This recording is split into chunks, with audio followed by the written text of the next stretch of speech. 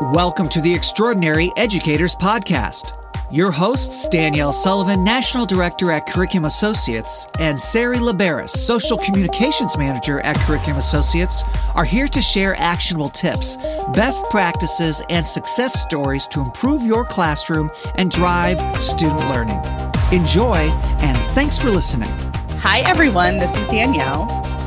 Hey, everyone. It's Sari, and welcome back to the Extraordinary Educators Podcast. We know there is a lot happening right now, and we hope we can provide you with some insights, tips, and best practices and breathing room from the critical work that you do every single day, no matter where learning is happening this year. We are here to support teaching and learning wherever it is taking place.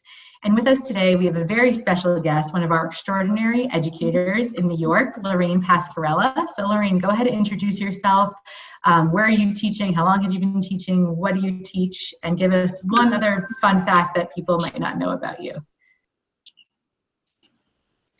Hi, everyone. My name is Lorraine Pascarella. This is my 9th year of teaching. My first year of teaching back in 2012, it was I taught 2nd grade in an inner city school. After that, I taught 3 years in a rural district. I taught 6th grade math for 3 years. If you know where SUNY Oswego is in upstate New York, it was just outside of Oswego. We definitely saw more snow than anything up there. And recently, I just moved back to my hometown. I'm starting my 5th year currently in the Liverpool Central School District, which is just outside of Syracuse. I taught 6th grade math for 4 years here in Liverpool, and this year I just switched to 5th grade math at Morgan Road Elementary. And one fun fact about me, I would have to say not many people know that I play piano as a hobby, but I do love to play piano when I have spare time. Billy Joel is like my favorite person on the entire planet, and I would love to see him play one more time if I could. I was supposed to go this summer at New Era Stadium where the Buffalo Bills play, but obviously that didn't happen this summer, so I hope he plays one more time in New York so I can go see him. That's an awesome fun fact. That is a super awesome fun fact. And a fun fact about me, I grew up in Oswego, New York. So I completely understand the snow for sure. Yeah. And I currently live in Florida because of the snow. Yeah, I taught in Red Creek for 3 years. It's about 15 miles west of Oswego. But yeah, tons of snow. And it's a wonderful, small little school district up there. I really enjoyed my time up there with my students. Nice. Well, we are excited to have you on the podcast because we would love to hear from you. First of all, how are things going? And second of all, how are you using data in this current environment to drive instruction, to work with your students? In the past, we know that you've done such a great job with that. So has it changed given the uniqueness of this school year, or just talk to us a little bit about that? Yeah, so I mean, obviously everything has changed, and I can't think of one aspect of my life that hasn't changed with everything going on right now. So our district is currently getting ready to administer our iReady diagnostic tomorrow, and we are spending a lot of time talking to parents and families and students about taking it at home, which is obviously different, but we're spending a lot of time talking about what that will look and feel like for our kids at home. We wanted to make sure that we get some meaningful data out of our diagnostic, so we spent a lot of time talking to kids about, taking breaks and making sure they're showing their work and, really things that we would talk about when they're in school. But, obviously things are different at home.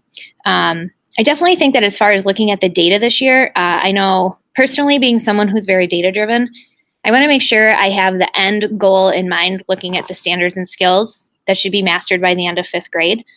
So this year, with students obviously learning at home last spring, the priority for me, I think, is going to look at student deficits when I get that data back and really see if there's any patterns or trends in deficits with students as an entire class or collectively, and just make sure everyone's getting what they need.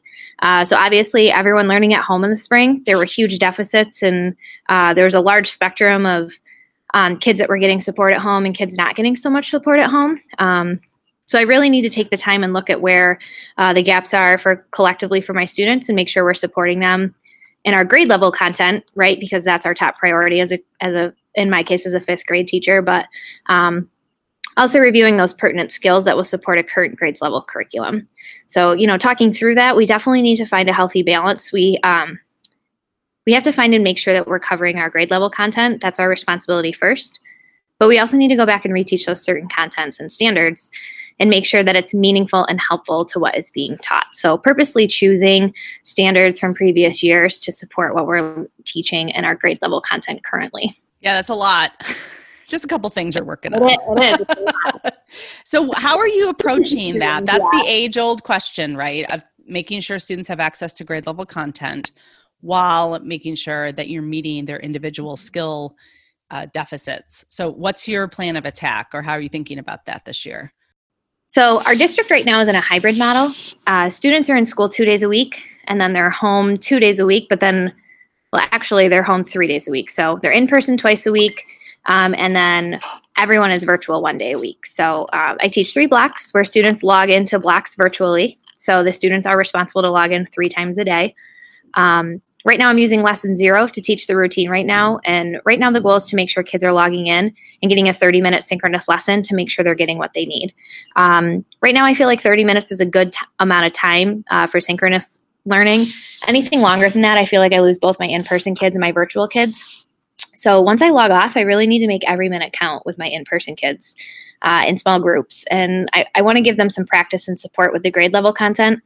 But I'm really going to focus again on those gaps and differentiate what they need.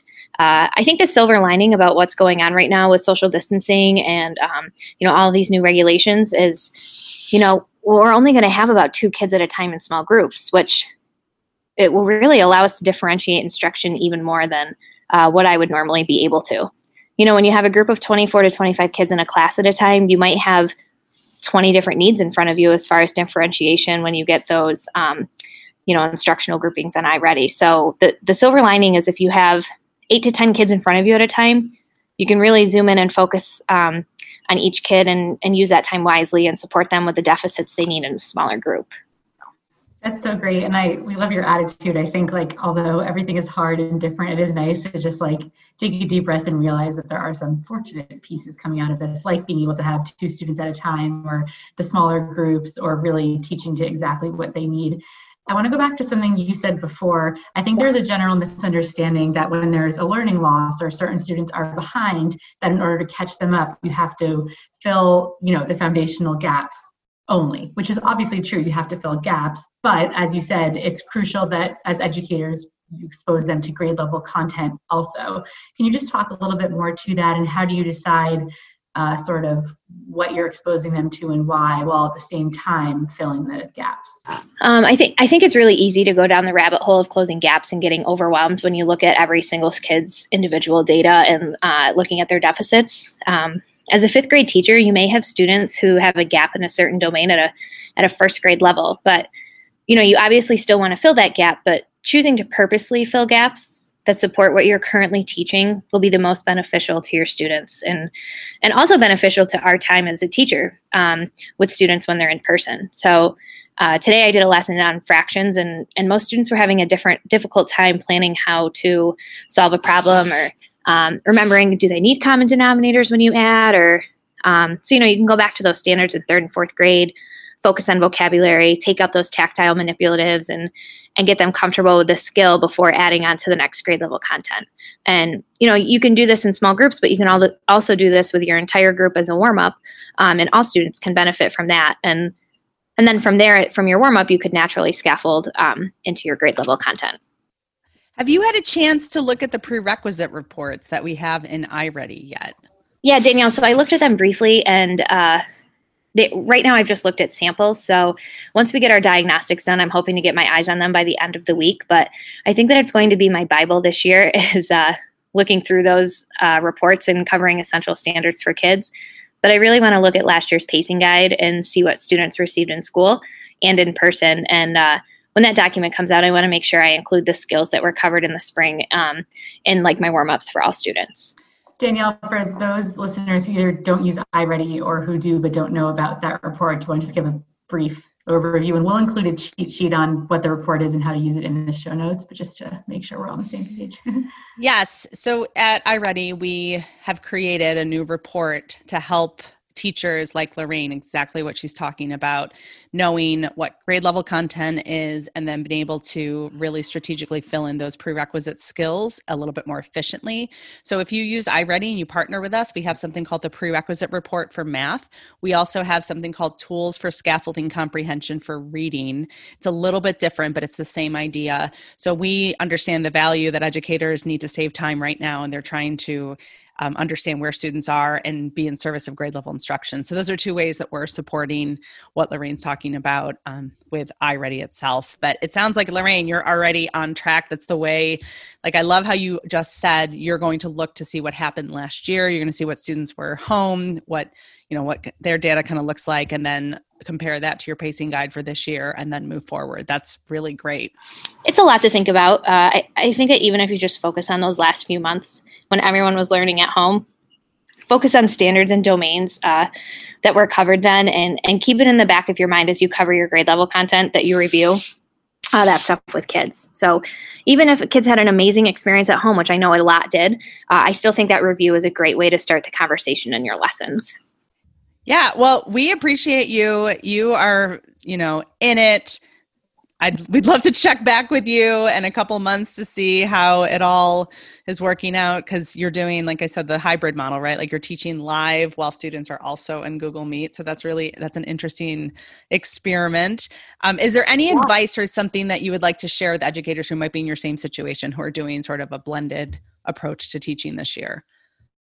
So over the summer, we have a great technology instructional coach here in Liverpool, and she did an amazing job pushing out lots of different technology apps, programs, and websites for us to use for hybrid learning and asynchronous learning and synchronous learning and all those other fun buzzwords we're hearing 1,000 times a day.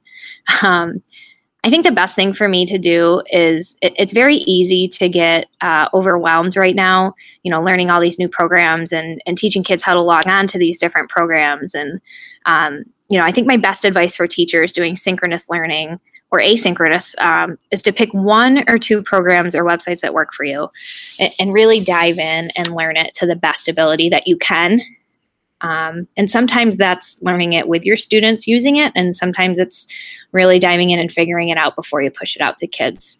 I also think it's important to try not to get so overwhelmed listening and learning about what your colleagues and other teachers might be doing in their classroom.